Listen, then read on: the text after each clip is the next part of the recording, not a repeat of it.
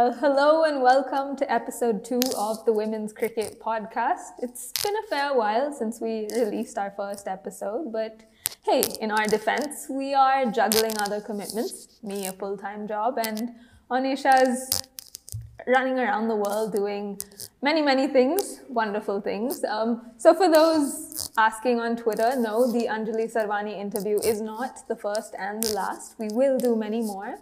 But today on episode number 2 of this podcast, we are going to discuss the many things that are happening in the world of women's cricket, on the field, off the field. There's plenty happening with the women's Ashes. India's tour of Bangladesh, Ireland are in the West Indies, Sri Lanka are trouncing New Zealand, and there is so much to discuss. I guess just around selection, coaches, all those types of things. But before we do that, let me welcome my co-host, Annesha Ghosh, who is back from Zimbabwe, where she was working for the ICC. Annesha, I know you just returned very recently. I guess, how are you feeling? Currently a bit tired, underslept, but I'm immensely chuffed to be co-hosting this podcast, the second episode of the Women's Cricket Podcast with you, Ananya, because a lot is happening, as you rightly mentioned, including the series that a lot of India women fans were looking forward to, the tour of Bangladesh, which got underway on Sunday with the first T20I in what is going to be a relatively long tour for them after a 2.5 month long hiatus post the WPL. So this Bangladesh series is also India's first assignment since their loss to Australia in the semi-final of the T20 World Cup back in February, before the WPL. So they had not played any cricket on the international level until the first T20I, which they won convincingly, emphatically. Are we allowed to use those terms? Because probably they had an opportunity to be more emphatic and be more convincing in sealing that 7-wicket victory that they did over the Bangladesh side in Dhaka, in what was also Bangladesh's return to the international scheme of things after a long hiatus. And both squads look somewhat new, with some old familiar faces in the mix as well. Lots to unpack from that series. So let's dive into it straight away on the second episode of the Women's Cricket Podcast. First things first, Ananya, what did you make of India's performance in the first T20I? It was a day game. It began at 1:30 p.m. under slightly overcast conditions, but thankfully the rain stayed away. So we did get a full 40-over game with India somewhat trouncing the Bangladesh side, because on spin-friendly conditions, despite the 3 wickets India lost, it was their captain who marshalled her resources very well and remained unbeaten to take home the Player of the Match award. Well, I guess the scorecard does make it look convincing. 7 wickets, Harmanpreet Kaur in the runs, unbeaten half-century. Smriti Mandhana got a bit of a start as well. So it does look convincing on paper. Whether it was convincing to watch, I'm not quite sure. It felt like a very typical Indian performance, I guess, with, there are some very obvious holes, a few mishaps, but I guess Bangladesh's mishaps were more than India, so I guess India came away with a bit of more convincing or emphatic victory. But I think considering the long layoff that India had, 2.5 months, I know they came into this prepared with, they had a 1-month-long training camp at the NCA in Bengaluru, where there was a lot of focus on fitness and fielding and those types of things. So I think that way the squad itself looked quite well drilled. I thought they looked good in the field. But there were, I guess, a few holes. But I feel like that's something that you expect with India. But it was lovely to see Harmanpreet Kaur in form, in full flow. She did, of course, get a chance, and she was quite lucky, but to see her out there just smashing spinners as she always does was, I guess, to see her in full flow was wonderful. To see Smriti, I guess, hit the ball to her preferred areas, behind point, through cover, over mid-off. That was lovely to watch, but of course she fell to the off spinner, so, that issue is still there. But look, I think in overall India, it was quite interesting. I was quite intrigued by the 11 they picked. It wasn't an 11 I thought they would put on the park. We had two debutants with B. Anusha and Minnu Mani were both given a go. So it was a very spin-heavy attack, as you know, the squad is very spin-heavy. Of course, there aren't many frontline pacers. India went in with, I guess, one frontline pacer in Pooja Vastrakar, and Amanjot Kaur took the new ball. She is, in my view, a very handy swing bowler. I think she's right up there in domestic cricket as one of the better new ball bowlers going around, just in terms of her ability to move the ball both ways. Whether she's an international level new ball bowler, I've got my doubts about that. But I think India probably went in thinking, you know, let's give everyone an opportunity. We've selected this young, new-looking squad. I think the best way to see what they have to offer is to give everyone an opportunity. So it was interesting. I think there are a lot of things that India can do better. I was kind of slightly, I just felt like they were, I don't know if defensive is the right term with the ball, but they bowled way too wide. The stumps were very rarely in play. And I think against a team like Bangladesh, the more you attack the stumps, the more likely you are to get wickets.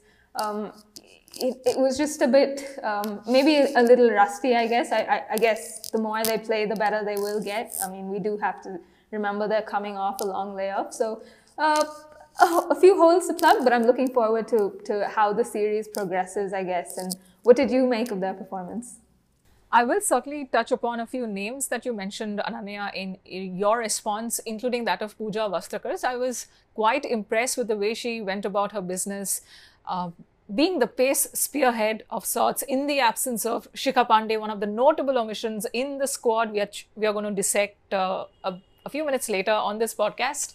Pooja Vastrakar's 9th over, I think, was especially a standout for me because she was able to pepper one of the openers, Shathi Rani, who was among the runs in the Premier League domestic tournament that preceded this particular international series. And that particular over, we saw Shathi Rani get out to Pooja Vastrakar as well. And to me, somebody like a Pooja Vastrakar comes with a lot of promise. Sure, she has had a bit of an up and down run with her injuries and all of that. But when a Pooja Vastrakar is economical, on song, you know that India are likely to have a good day as a bowling unit. Barring that, I think Smriti Mandhana, as you rightly said, looked in good touch. Sure, she could have motored on to get another 50 to her name. Remember, she's going to play her 200th international match on Bangladeshi soil. So she's just 2 more India appearances away from getting that 200th India cap, a coveted sort of landmark. But coming back to Smriti Mandhana, yeah, maybe an opportunity missed for her, but it was a very good delivery from the off-spinner, Sultana Khatun, who was playing only her second or third T20I, third T20I, or third international match for that matter. So she does have a big wicket to her name now in Smriti Mandhana's. And say for that, I think it was a bit of an iffy sort of a batting innings from both Shafali Verma and Jemima Rodrigues. Jemima Rodrigues took a very good catch on the outfield. That in turn ended up making India a better fielding unit than Bangladesh. As Ananya mentioned earlier, Harmanpreet Kaur was reprieved, and she was reprieved on 24. She went on to make an unbeaten half century. So that tells you a little bit about the kind of errors the Bangladeshi side committed. Their captain, Nigar Sultana, was run out. She did appear a bit angry, kind of threw the bat. Does that bring into any questions of match penalty? We do not know. I hope it doesn't. But yeah, a bit of an iffy decision making on various counts from the Bangladeshi side. But Nigar Sultana will be perhaps content to some degree, the Bangladeshi captain, with the fact that their bowling unit did put up a bit of a fight, especially Marufa Akhtar, of whom Ananya is a big fan. So am I. The pace bowler was very good at the Under-19 World Cup and has continued to impress in what we saw of her in the first T20I. And as far as the series itself is concerned, Ananya, I think we definitely need to talk about the relevance of it. Why is the series taking place out of nowhere? Well, the T20I series, as we mentioned earlier, will be followed up by the ICC Women's ODI Championship 3-match series. India should be looking to iron out a few creases in this particular series because the conditions play a huge role, as the 2024 T20 World Cup will be held in Bangladesh. The official dates or the tentative window have not yet been announced by the ICC, but a little birdie tells us that it's likely to be held in September. So in about a year's time, India will be going back to Bangladesh to get what could be their first ever silverware in senior women's international cricket. As far as questionable starting 11s are concerned, one thing did strike me when the squad was announced was not just the omissions, which we are going to dwell on at length, but whether India could have sent more second string players. Could they have rested some of their bigger names with the intent of grooming, blooding more youngsters? What's your take on that? Because I personally felt that here's an opportunity for them to at least rest with clearly worded messaging in press releases that, you know, these players are rested, these players are injured, these players are not deemed fit, which is why they are not in the squad. We do not get such reasoning, right, in press releases, which is, again, something that leaves followers of women's cricket in India scratching their heads, myself included, whether you are in Zimbabwe covering an ICC event or you are in your own country doing your day job like Ananya was in Bangalore when the squad list was announced. But what's your take on this particular thing? Could India have rested, Ananya, some of their stalwarts for just the T20I leg, and then could have made them both that flight from Mumbai, Bangalore, Kolkata, wherever to Dhaka for the ODI series, because ICC ODI championship points are up for grabs? Your take? Look, I'm of the opinion that you do not need to necessarily rest players, unless of course there's a packed calendar coming up. The thing is that India don't have too much cricket. They play the Asian Games, which that's news that we have to discuss, of course. But after that, the next series is, I think, in November, December. Not quite sure. I think New Zealand was supposed to come. That's not happening. We're not sure about South Africa. So November, December is when they're likely to play next. So do you then want to rest your senior players? I genuinely don't think so. I have always been of the opinion that international cricket is, I feel like you need to respect it. Even though Bangladesh are not one of the top 8 teams, you still, at the end of the day, need to realize that, you know, look, Nigar Sultana, Marufa Akhtar, they're all very, very good players. And on their day, especially someone like Nigar, who's, you know, she single-handedly, you know, handed Sri Lanka a loss recently. So she is, I think, a very high-quality player, and on her day could topple India. So do you want to give Bangladesh that chance is a question. I mean, Bangladesh have beaten a full-strength Indian team in the Asia Cup in 2018. So I'm not in favor of resting senior players for things like this, because at the end of the day, we are starting India A tours, and that's what those tours are for. They are to blood or groom young players. So now that there is that opportunity, I don't think you need to simply hand out India caps to players who are still developing.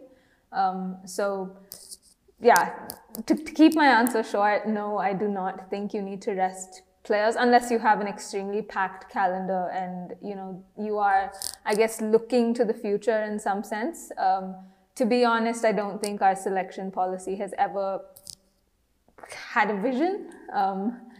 And no disrespect to anyone, but it has never felt like there is a vision or there is a clear pathway. So in that sense, no resting. Play your full strength squad unless you have a very packed calendar, unless someone may have a bit of an injury and you're trying to protect them for a future series. We are playing India A Tour series, so groom your younger players there, groom your future India players there. But if you have the opportunity, play your full strength squad. Now that we are talking all things squad, let's delve a little bit deeper. Some of the names who do not feature in there include the likes of Renuka Singh, Richa Ghosh, Shikha Pandey. Hardly unsurprising, going by how her career has panned out in the recent years, 2 or 3 years. She had a terrific WPL, was part of the finalists, runners-up, Delhi Capitals, doesn't feature. And there are a few names in the mix who are either back in the ODI scheme of things or have earned Made in India call-ups.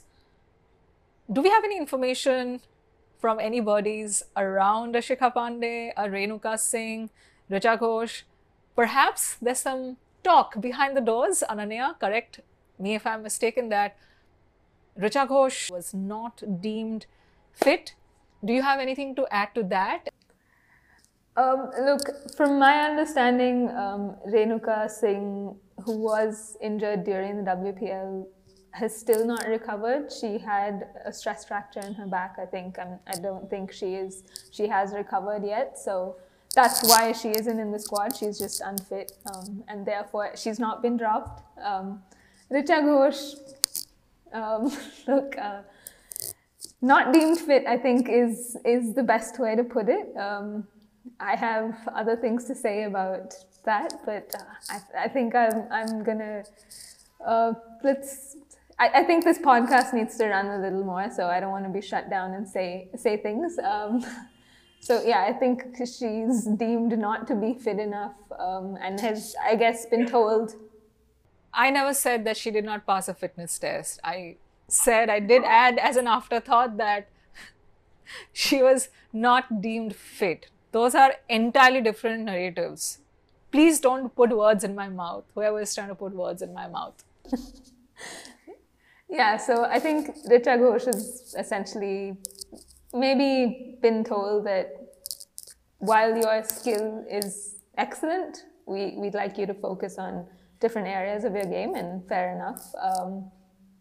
And those of my Instagram followers who've DM'd me asking if I have any details on a Richa Ghosh, this has happened several times over now. It happened before the Commonwealth Games also. No, Richa Ghosh and I are not related. I don't have information on her whereabouts unless I want to give away those pieces of information on the Women's Cricket Podcast. So just to set the record straight, no. Richa Ghosh, Annesha Ghosh are not relatives.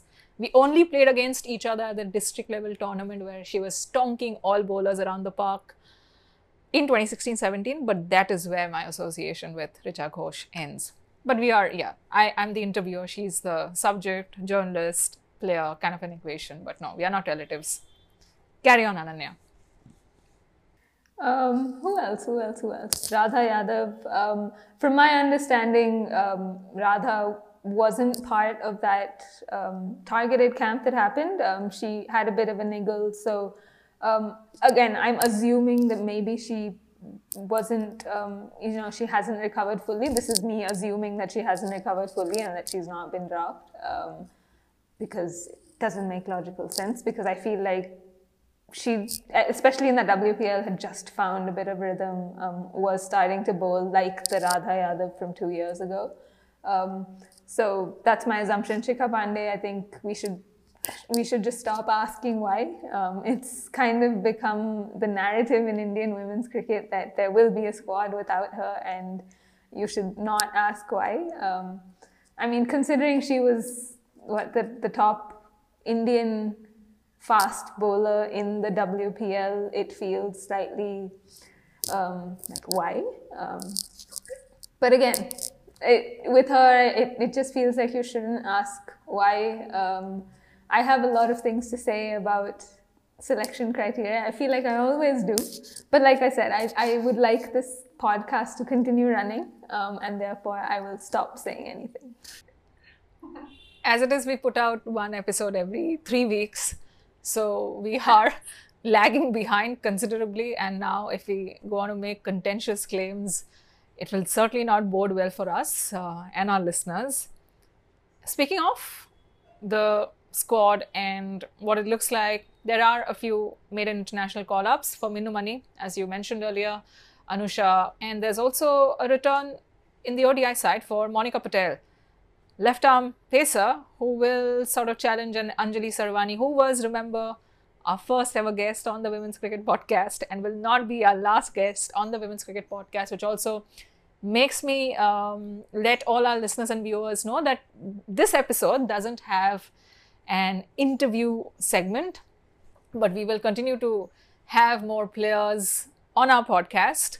So do watch out for those interviews. There's a maiden international call-up in the senior side for Uma Chhetri as well, who was part of the emerging Women's Asia Cup, which India ended up winning.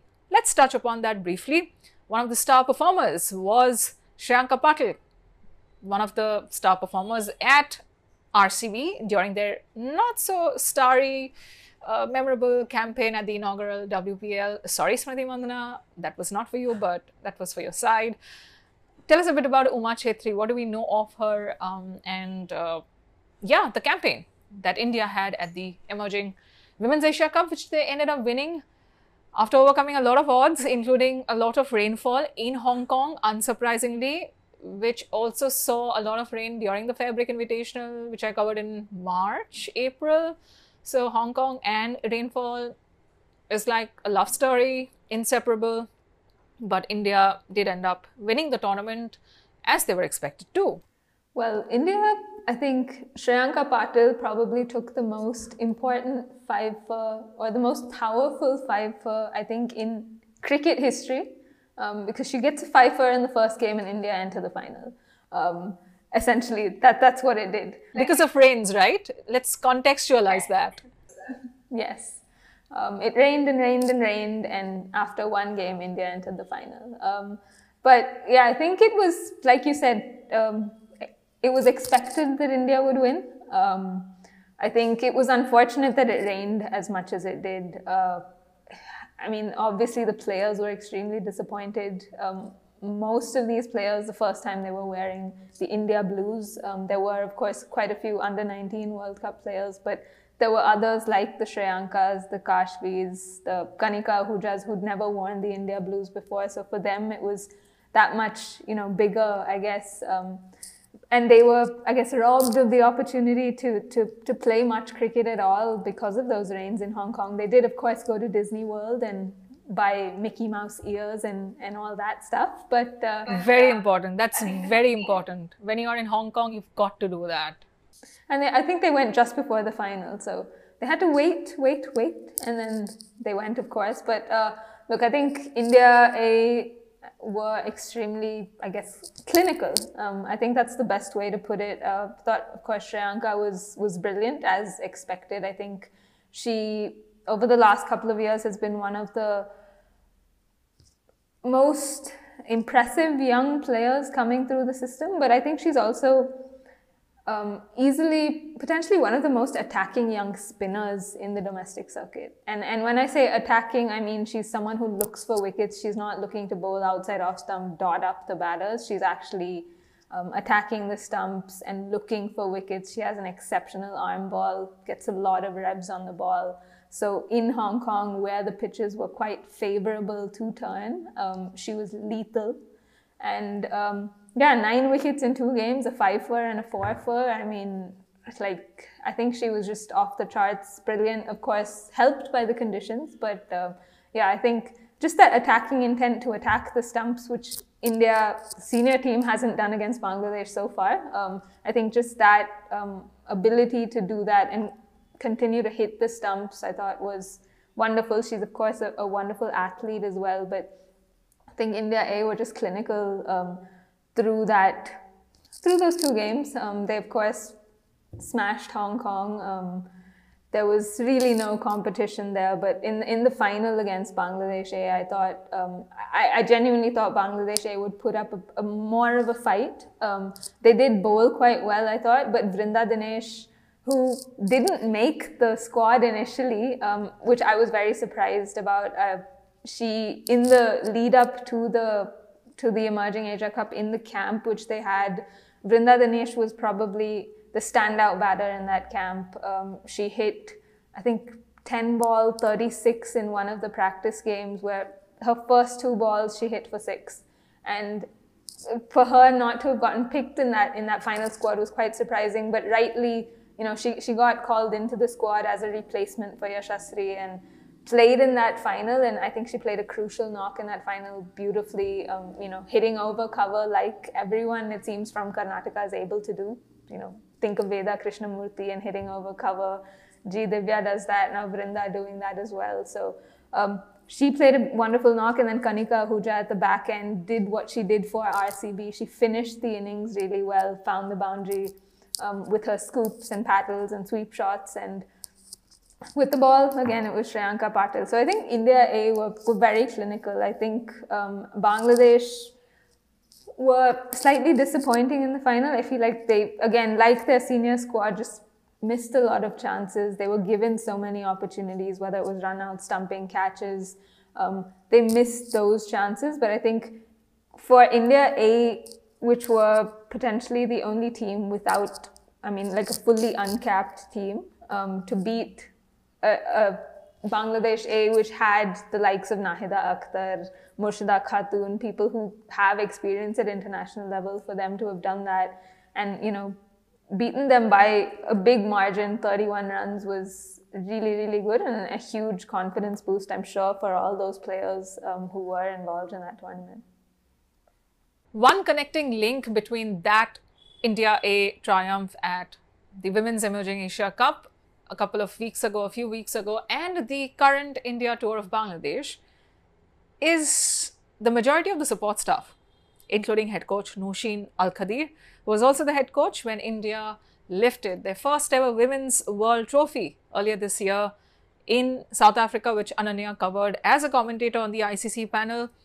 The coaching roster for the ongoing Bangladesh tour is a temporary one, because you have the likes of Noshin Al-Khadir helming things at the moment, but the BCCI is on the hunt for a permanent-ish head coach, and looks like there are 3 frontrunners for that job.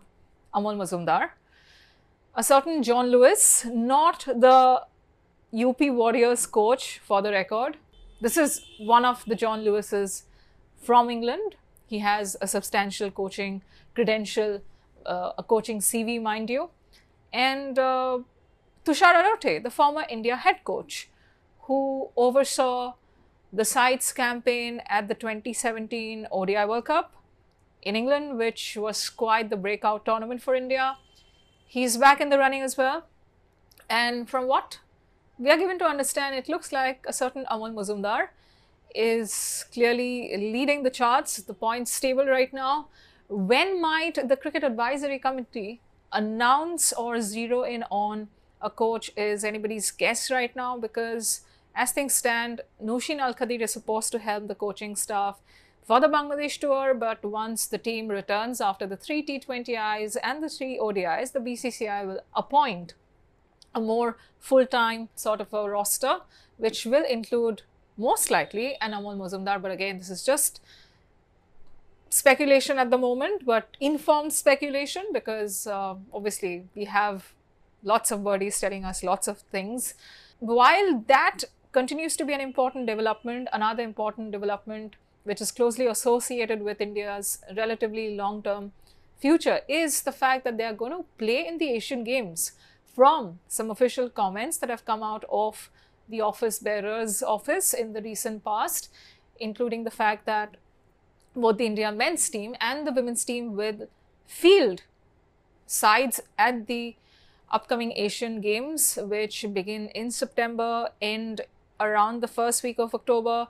That's also the time the men's ODI World Cup will be played in India, which means India are likely to field a second string side for their men's competition.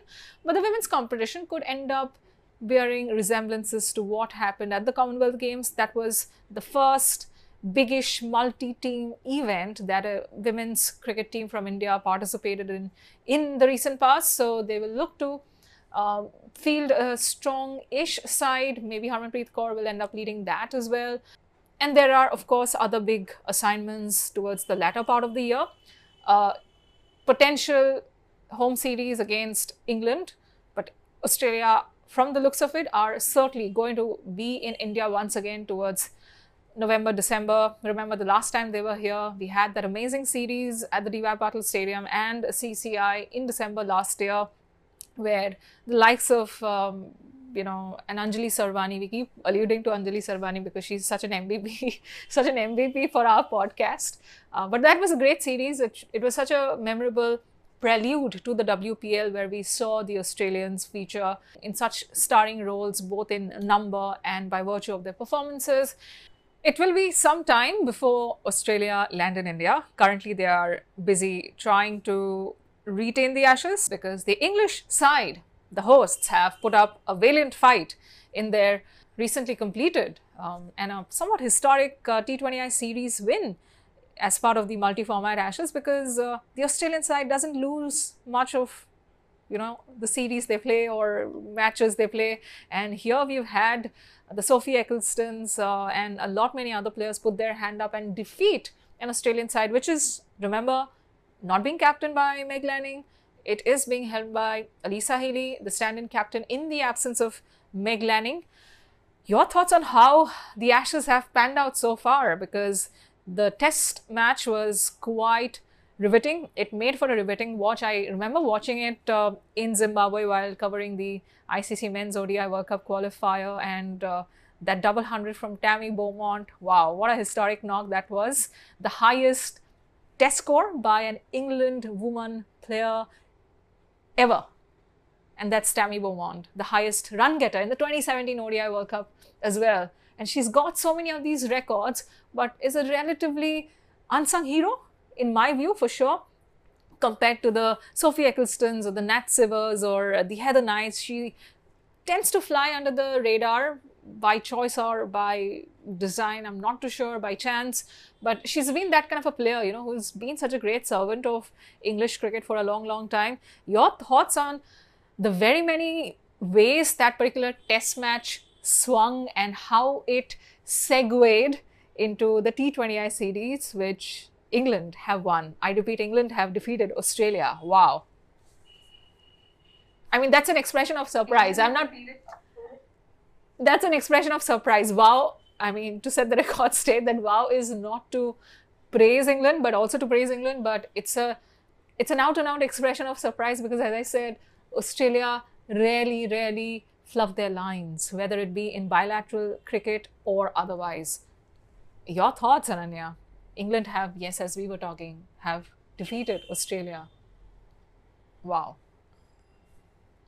England have defeated Australia in a series. I think one-off games, you can write it off. But the fact that they've defeated Australia in a 3-match series is like, that's bigger. But I mean, just to pick up where you left off about Tammy Beaumont and the test match, I think it was such a good test match. First of all, the first 5-day women's test in I don't know how long, but the fact that it was 5 days was why there was a result. And I think the momentum just swung so many times. I think on day 3, it was around the first or second session when I was watching Tammy Beaumont play Australia and thinking, what is this Australian team doing? They look like they don't want to be there. They look like they don't know what they're doing. How in the world are they going to win this? Because Beaumont was in exceptional form. She was, I forget who was batting with her at the time. Maybe it was Dunkley. I don't quite remember. But they put on a very good partnership, and Australia just looked clueless. The fact that Australia got a lead in that first innings for me was like, how did this happen? But again, it was Australia doing Australia things like they did in Cape Town in that semi-final. They just hung in there and found a way. And by the end of it, day 5, it was almost inevitable that they would win. And how did they get there? The first innings, when they were batting, they kind of looked, won't say lost, but the fact that their number 8 came in and scored 100, Annabelle Sutherland, whose previous highest score in a test, I think, was 8 or 10 or something like that. The fact that she came in, scored 100, they scored over 400. I mean, Australia at the point looked like they were bossing it. Then England came, Tammy Beaumont bossing it. Sophie Eccleston gets 10 for in the test, ends up on the losing side like Tammy Beaumont. All thanks to Ashley Gardner, who picks up 12 wickets, I think it was, in the test match. She picked up an 8 for in the second innings, in the 4th innings of the test match. Absolutely turning it around, ripping it around corners, really. And how Australia won that test, if you'd asked me on the 3rd day, I would have been like, there's no way. But again, Australia did in Australia and just managed to absolutely thrash England. So the fact that England essentially hung in and have kept the Ashes alive with that T20 series win is massive. I think the fact that they lost a thriller in that first T20I, again, it was the last over thriller that, could have gone either way. After that, all Australia needed, or what they still need, is one win to retain the Ashes. So England having won 2 games back-to-back, keeping the series alive, that much pressure is, I think, first of all, exceptional, the fact that they've done it. But now going into the ODI series, which is, first of all, sold out, so they're going to have massive support from their home crowd.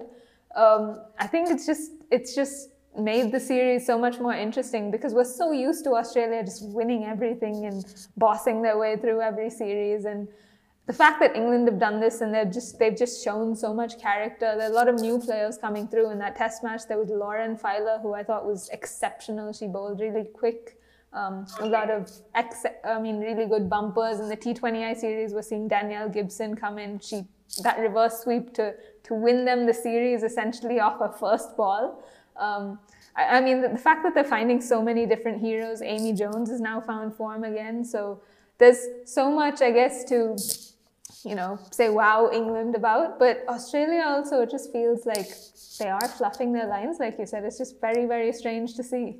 For certain, and one facet to the series that has been particularly heartening beyond the 5th day in a women's test match is the attendances, because they've had record crowds pretty much across all the 4 matches played so far, be it the test or the 3 T20Is, 17,000, 21,000, 22,000.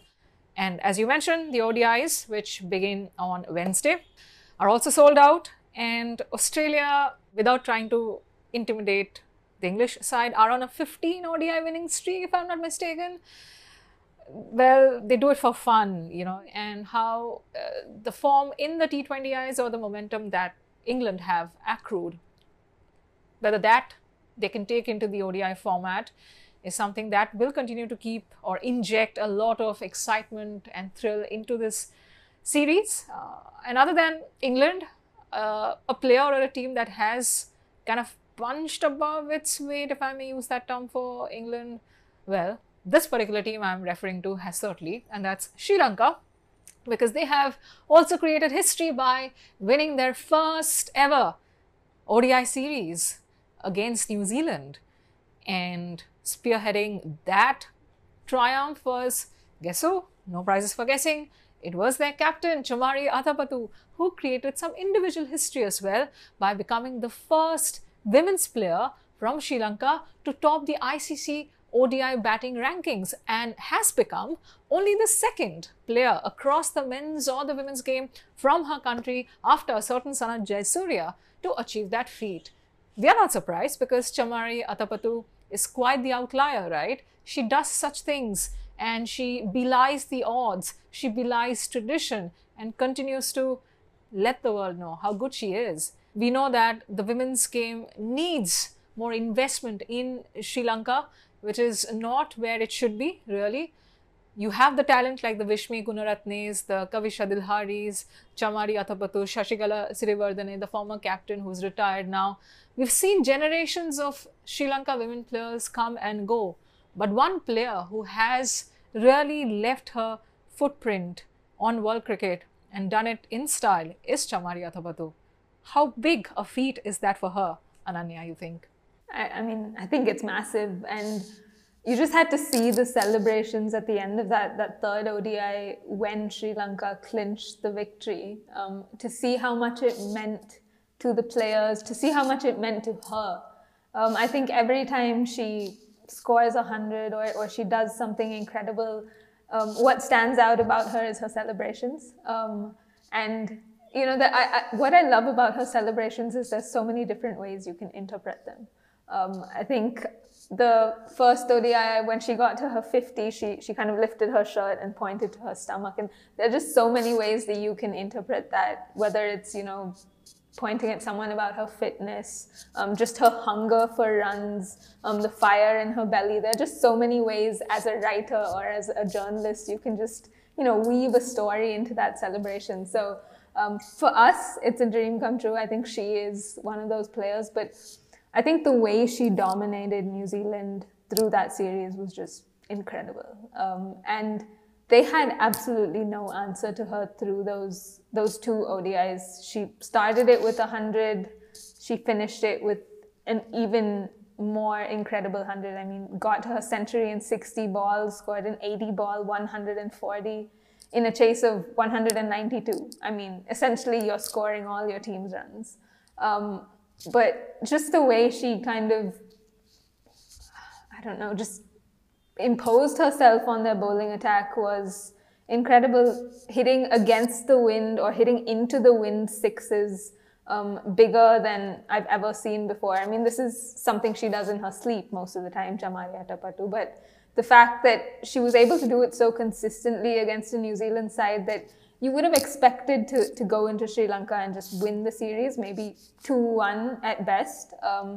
But, you know, the fact that Sri Lanka came out of that series having won,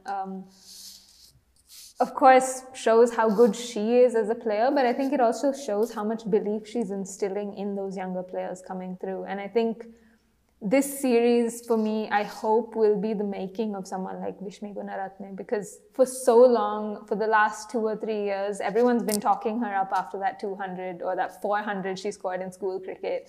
Chamari Athapaththu's constantly been talking about, you know, she's the next one, she's the next one. But you always feel there's a bit of doubt around her. She's just not able to convert. But the way she batted in that first ODI, got to her half century, was allowed to take time because Athapaththu was smashing New Zealand everywhere. I think that innings hopefully gives her the confidence that she now belongs at international level and she knows that she has the skill. And so you think of people like her. Kavisha Dilhari got runs in the second ODI even though Sri Lanka lost. So those people now beginning to believe that if Athapaththu can do it, we can too. And there are some exceptionally skilled young players in that team. Of course, they have the likes of Inoka Ranavira, Ranasinghe, and very experienced spin group. But I think there are some really good young players coming through as well.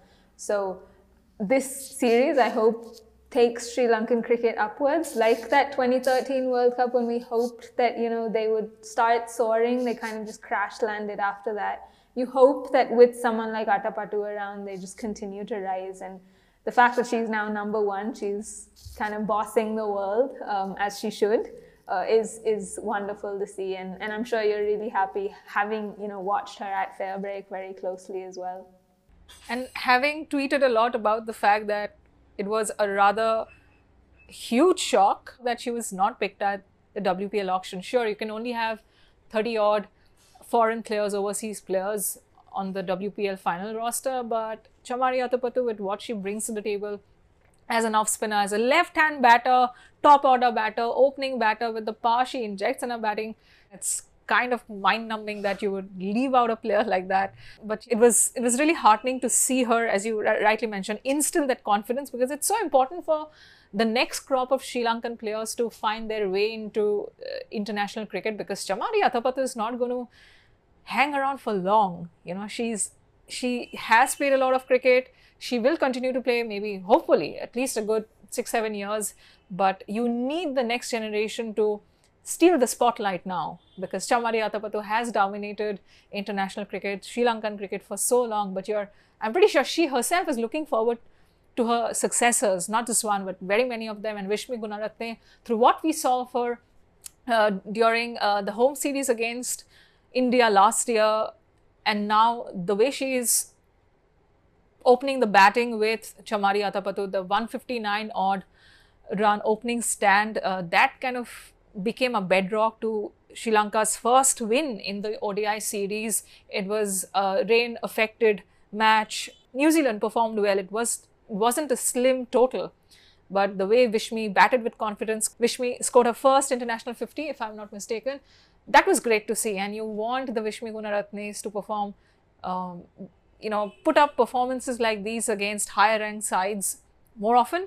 So that was a great series for women's cricket, the health of women's cricket really, because you want the Sri Lankans, the Bangladeshis to do well consistently, and not those 1 or 2 flashes in the pan in world tournaments, which is great watching. It makes for great viewing, great for the eventual numbers that tournament organizers come up with, but they have to come in bilaterals as well, which is what will eventually determine the health of women's cricket overall, and also the position of the teams on the ICC Women's ODI Championship table. And while Sri Lanka stunned New Zealand with that resolute performance of theirs, Hayley Matthews has inspired something amazing for her team, West Indies against Ireland. Ananya, let's look back on how that series panned out, because Hayley Matthews, as I mentioned, did play a starring role, and about time, because here she is, the newly installed captain, though not very new, but installed in the position before the T20 World Cup. Her team too is something that needs to come together. They have not quite found their equation right as a team.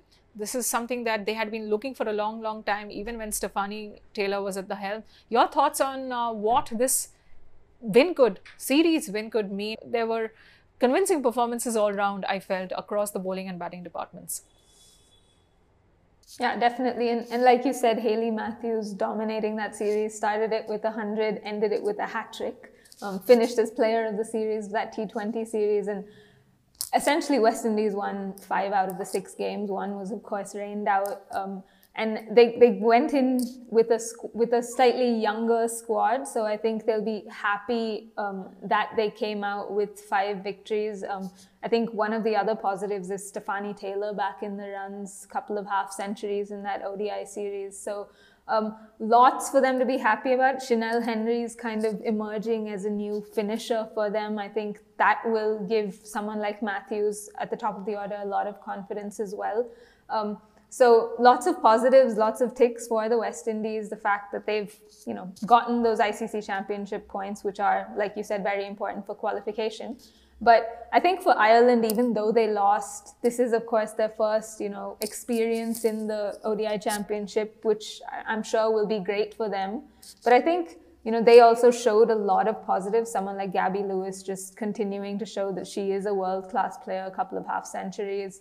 But that first T20 was just, I feel like Ireland are just so close to, say, the bottom 3 nations. They're just so close to kind of turning or getting one win. And I think for them, it's more important to, I guess, invest. And I mean, this conversation is going to go completely off track because, the pie is divided terribly. But look, I think Ireland have got so much really good raw material. I think that they have some very good fast bowlers and really, the likes of Gabby Lewis and Prendergast with the bat. So a lot to like about them. And I feel like they're so close to kind of upsetting a couple of the teams. But for West Indies, take series win, Matthews, player of the series. They are on the up and up. Hopefully they're able to carry that form against higher ranked teams, I guess. That's all the news and details we've got from some of the high-profile series that are currently underway or have just concluded. But there is a lot of action happening on the fringes of international women's cricket. And to collate all the information from all of those places, corners around the world, we have put together a segment on this podcast, on the Women's Cricket Podcast, called Around the World in 80 Seconds. And Ananya is now going to walk you through all those pieces of information which we think are important for you to know. Well, it has been a busy 3 weeks in women's cricket, like we said at the very beginning of this podcast, so I'll try to fit this in 80 seconds. Here it goes. Well, Nahida Khan, the right-hand opening batter from Pakistan, announced her retirement from international cricket early last month. Rwanda won the Kwibuka T20 trophy, a historic win for them, beating Uganda in the final of the tournament. Mahika Gaur, the left-arm seamer from the UAE, got picked for England A for the T20 series against Australia A, and she also earned a contract with the Thunder. News from the West Indies now. The women's CPL, Shreyanka Patil has earned a call-up and will play for the Guyana Amazon Warriors. She will be joined by other internationals in the league, 2 from Ireland, 2 from Australia, 3 from New Zealand, and 4 from South Africa. Meanwhile, Thailand managed to tie their 3-match ODI series against the Netherlands in Amstelveen. They lost the first ODI by 57 runs, but came back with a mammoth 124-run win in the final ODI after the second one was washed out. Tickets for the ODI leg of the Women's Ashes series are sold out, making this the first women's bilateral series to be sold out. The 3 games will be played in Hampshire, Taunton and Bristol. And finally, the ECB have announced fixtures for 2024. England will kick off their 2024 summer with a series against Pakistan and follow it up with a white ball series against New Zealand.